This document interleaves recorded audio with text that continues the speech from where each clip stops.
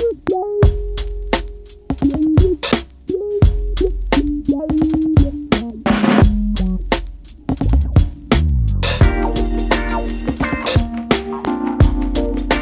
love how like aggressive that kick drum is. I know. Everything's kind of really got a little bit more depth to it than I remember.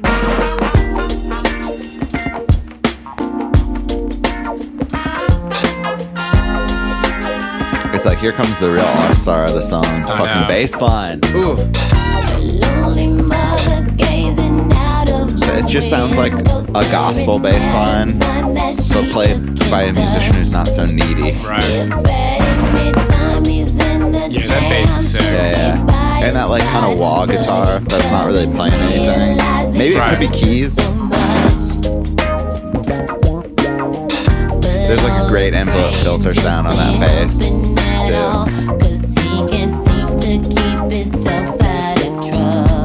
I've always loved this lead vocal. I think the TLC ladies are really cool singers. Yeah.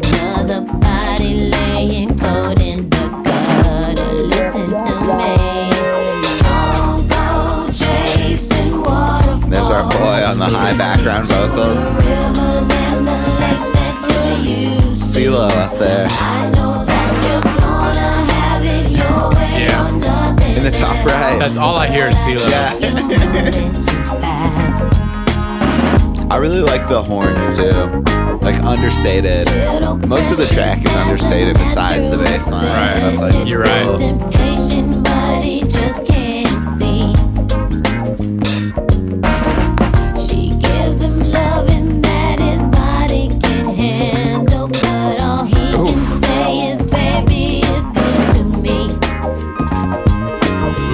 Got a little piano flourishes.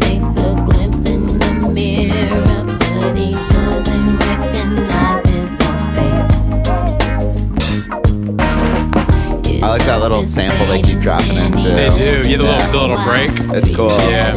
It's got like a lot of grit to it. Yeah.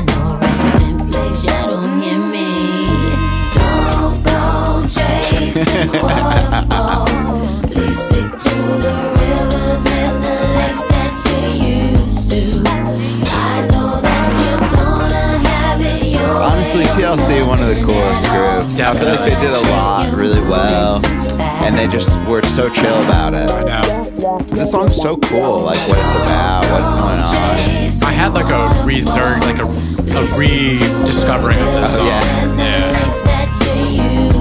Was it when Michael Keaton and the other guys keeps accidentally quoting it? You know that one? Yeah. There's police chief. He's like, "Don't go chasing waterfalls, Right. guys." Okay. I don't want no scrubs. Right. Welcome to Listen to This, a podcast in which we explore songs we like, research what they mean, how they were recorded, why they were written, why we like them, and why you should listen to this. Today we're discussing Waterfalls by TLC. So I would say this is my favorite TLC, but right after 90 Day Fiancé TLC. Wouldn't it be fun to see that one of the girls in TLC like be like, I met my boyfriend, the Williams. It was released on May 29th, 1995, and the song spent 7 weeks at the top of the charts and earned the group 2 Grammy nominations. It was one of the most popular tunes of the year. It was written by Marquez Etheridge, no relation to Melissa Etheridge, along with the legendary ATL production crew Organized Noise and TLC member Lisa Lopez. Organized Noise also produced the track. So Organized Noise, really just to get it out of the way, they're like a legendary trio of producers in Atlanta. Probably most known for this song, and then also like maybe like 80% of the Outkast catalog. Probably. Yeah, a lot. And you know, some Ludacris, a lot of stuff. They're really cool. One of the members is Sleepy Brown, who, for my money, is like one of the best R&B singers we got. Definitely. The backup singers on this track, which is pretty interesting, feature the amazing Deborah Killings, who's a really good bass player. And of course, the legendary CeeLo Green, which is really funny to hear him. I know. I feel like CeeLo is always harmonizing with lower voiced girl bands in the background. Definitely. He's really good at rapping and singing. Oh, yeah. Do we have anybody who's like as good at either? I think he's the best rapper / singer. Yeah. because he can really do both. Yeah, you really can. According to CeeLo of the song, quote, I was working at the same studio because we were on the same label. They just asked me. I didn't realize at the time what a big song it was going to be. It's cool. Yeah, you never really know. Yeah, it wasn't until you pointed that out to me that I'd never heard it before, and now I can't unhear it. Yeah, well, I think that's like what makes him a good backup singer, actually, is that like he really can blend. Like he blends with their voices well. You don't think there's a guy, a like bald-headed short guy like singing his ass off in that track? No. You can never hear that. No.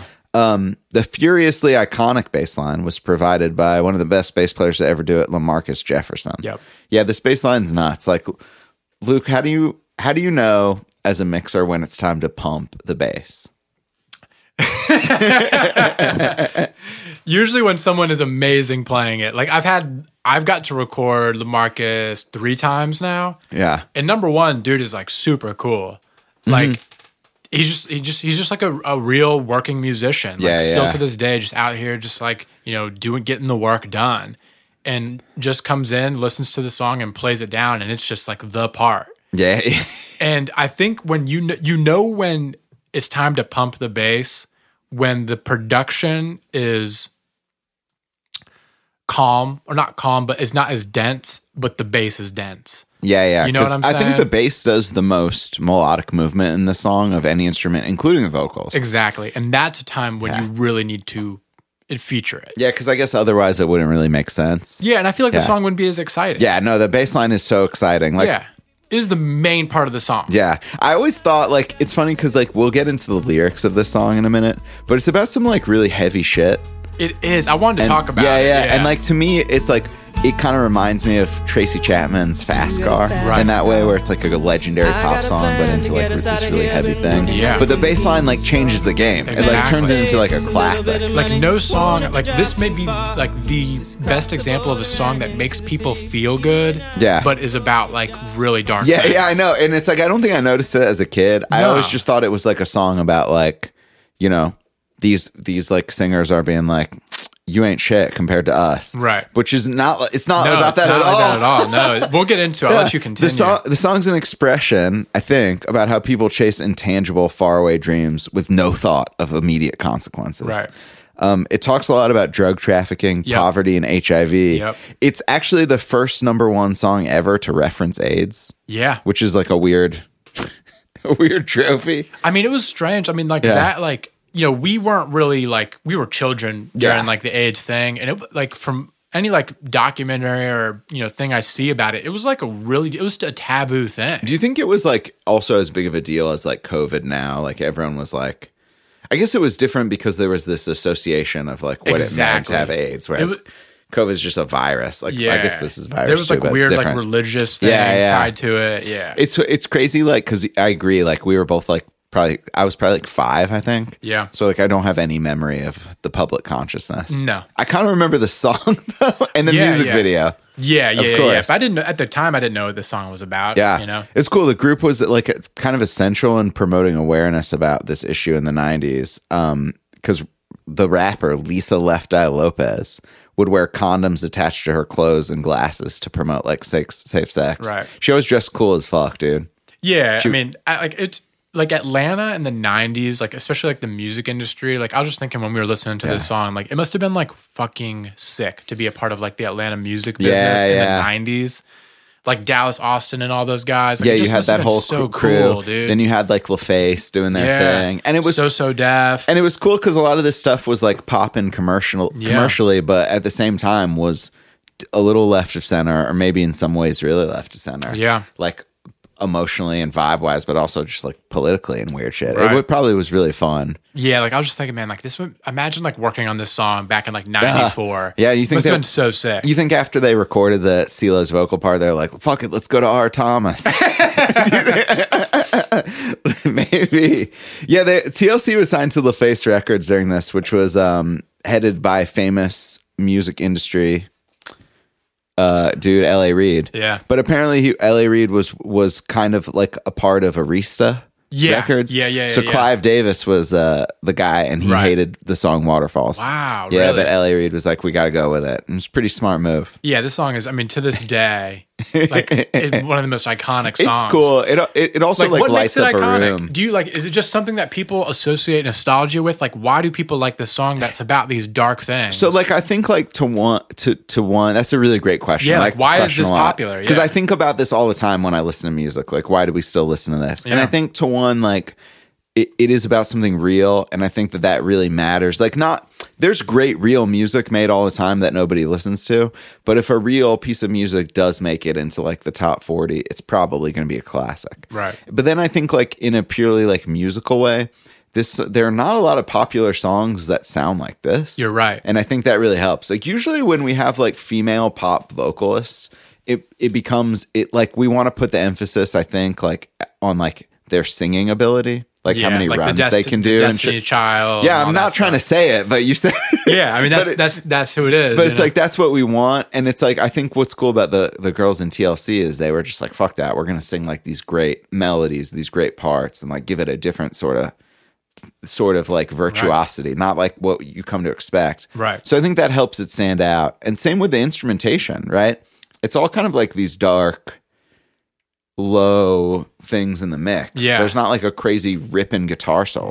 No, like the drums are very like they're hitting, but they're like kind of, we hate using this term lo-fi. Yeah. But they're a little grunchier. They're like kind of distorted, like filtered. It's really cool. Like the brightest thing in the mix might be the guitar. Yeah. That wah guitar might be the brightest Which is thing. mixed really well, and it's not even like that aggressively bright. No. Yeah. It's a cool sounding track. I think that's probably why, because it's about something real.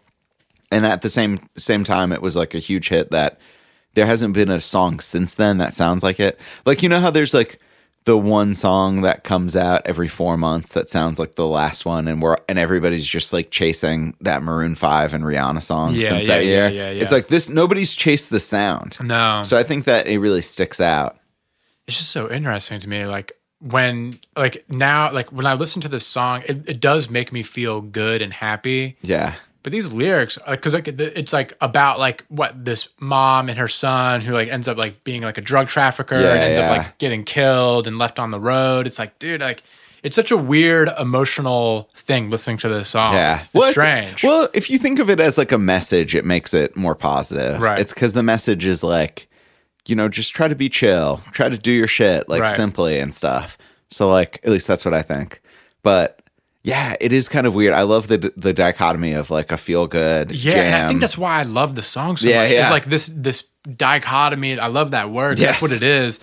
Like it's thought provoking. Yeah. Like these jams are so fucking good, but then like this lyric and this vocal delivery is so strange.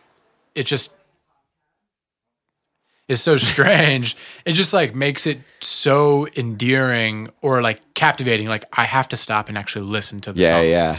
Damn. Okay. Well, I gotta ask you like one quick mixing question about like lower pitched or like lower frequency vocals. Like how do you make them stand out in a track where it's like it should be competing with like the piano and the bass? Know. It definitely is tough, And sometimes you get on that app.